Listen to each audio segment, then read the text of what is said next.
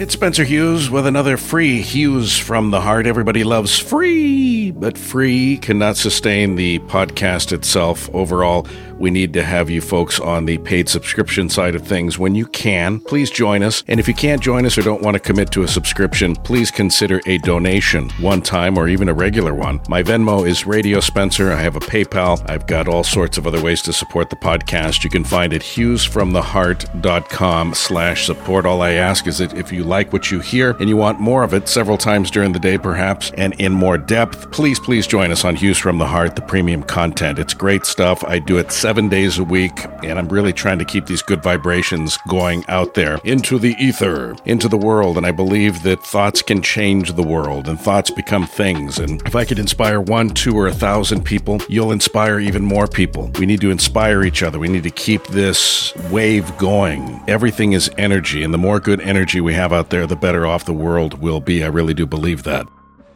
This is from mindbodygreen.com, and it sounds like a downer when you first look at it, but it really isn't. The headline is, apparently you're never really living in the present, according to a neuroscientist. Caroline Leaf, PhD and BSc, is a communication pathologist and neuroscientist, and says it may not even be possible to live in the present. We keep being told that mindfulness is being in the present, and we need to ground ourselves in the present. She recently told MindBodyGreen there may be a more effective way to think about our mental state. Now, let's be clear about something. Mindfulness is extremely important. It has great results for all age groups, for all backgrounds. It doesn't matter what part of the world you're from. It doesn't matter what language you speak. It doesn't matter how old you are, what your skin color is, what your gender identity is. It doesn't matter. Mindfulness is so important, and that is an excellent practice to continue practicing and to be focused as much on the here and now as you possibly can. What Leaf is saying is there are ways in which we often misunderstand what it means to live in the present. The key, she says, we need to look at is context. She says we spend between 1/2 and 3/4 of our day in our minds time traveling between past, present, and future. I've always made the argument that time travel exists already, and it's in the human mind. We're trying to build DeLoreans. We're trying to build TARDISes for Doctor Who fans like myself, phone booths for Bill and Ted. We're trying to invent time machines, right? And travel through time. We already do. We do it 1,000 times a day. It's called the human mind. Think of your non-conscious mind as an endless forest, rich with thoughts and memories.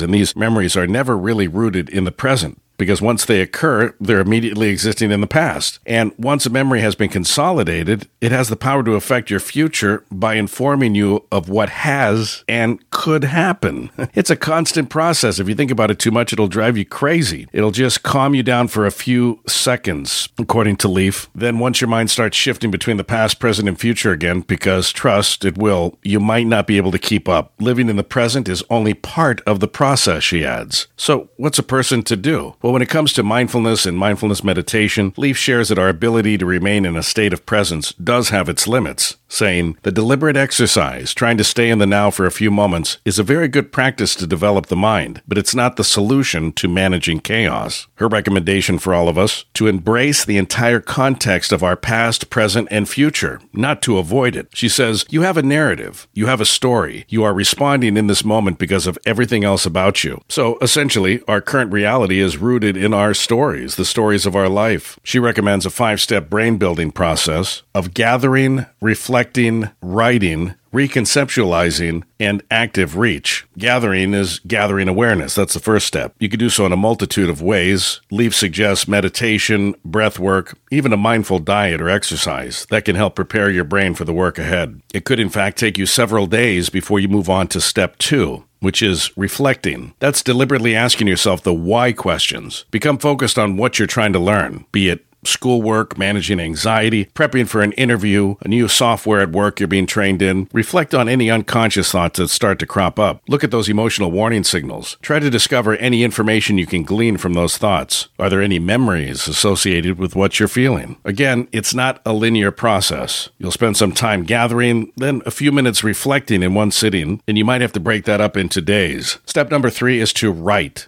The first 2 steps arguably are the heavy lifting. In step 3, Leaf says grab a pen and paper and begin writing. Not typing, Writing. She says there's so much science behind writing. When you write, you activate certain parts of the brain in a beautiful way. It's always been my argument that kids today don't write enough. Everything's typing, everything's texting, everything's electronic and digital. Sometimes we have to just grab that pen or pencil and write things down the old-fashioned way. When we write things down, when we write down our thoughts, we're able to achieve cognitive fluency and quite literally get our thoughts out of our head and onto the paper in a way that can't be done when we just type it out. It's normal that you might feel a stress response while you're writing, but at least you're releasing those thoughts from the body rather than squashing them down and hiding them. Step 4 is reconceptualize. Look at what you've written. How can you reframe your thoughts into a possibilities mindset? See things differently. Build resilience in your story. And step 5 is active reach. According to Leaf, this last step is to take what you've written down and reconceptualized and discover a simple action you can do each time those thoughts creep up. You might have a mantra that you say to yourself at least 7 times during the day to consciously remind yourself of your own control. Find something that works for you. Choose a task that's easy to keep up with during the day. This process isn't meant to be completed in a single day. Remember that. Brain building takes work. It requires long-term commitment. In fact, Leaf says it takes 63 days for neuroplasticity to occur. We've often heard the 21-day mark. And she says, it takes 21 days to break down your thoughts and start the building process, but real neuroplasticity happens after 63 days. So be patient and always be kind to yourself. When you choose to center yourself in the present moment, it's important to acknowledge that your experience is being informed by your past and ultimately shapes your future. And again, it's not to downplay mindfulness. It may actually help you understand your perception of the present moment and how you choose to respond is connected to your memories. And according to Leaf, that contextualizes the perspectives you hold right now. Again, this from mindbodygreen.com, one of my favorite websites to mine for topic ideas for Hues from the Heart. This is a podcast that focuses on mindfulness, minimalism, meditation, the law of attraction, prosperity thinking, the placebo effect, the power of your subconscious mind, while also emphasizing good people doing good things in a good world and all those stories that the mainstream media puts on the back page for some reason because they think you're more interested in car crashes and volcanoes erupting and people dying in large numbers around the world. I don't know why they do that. I think it's because if it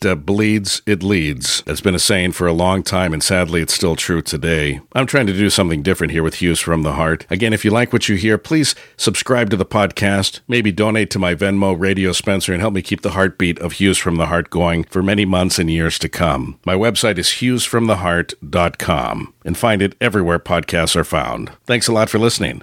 Much love to all of you.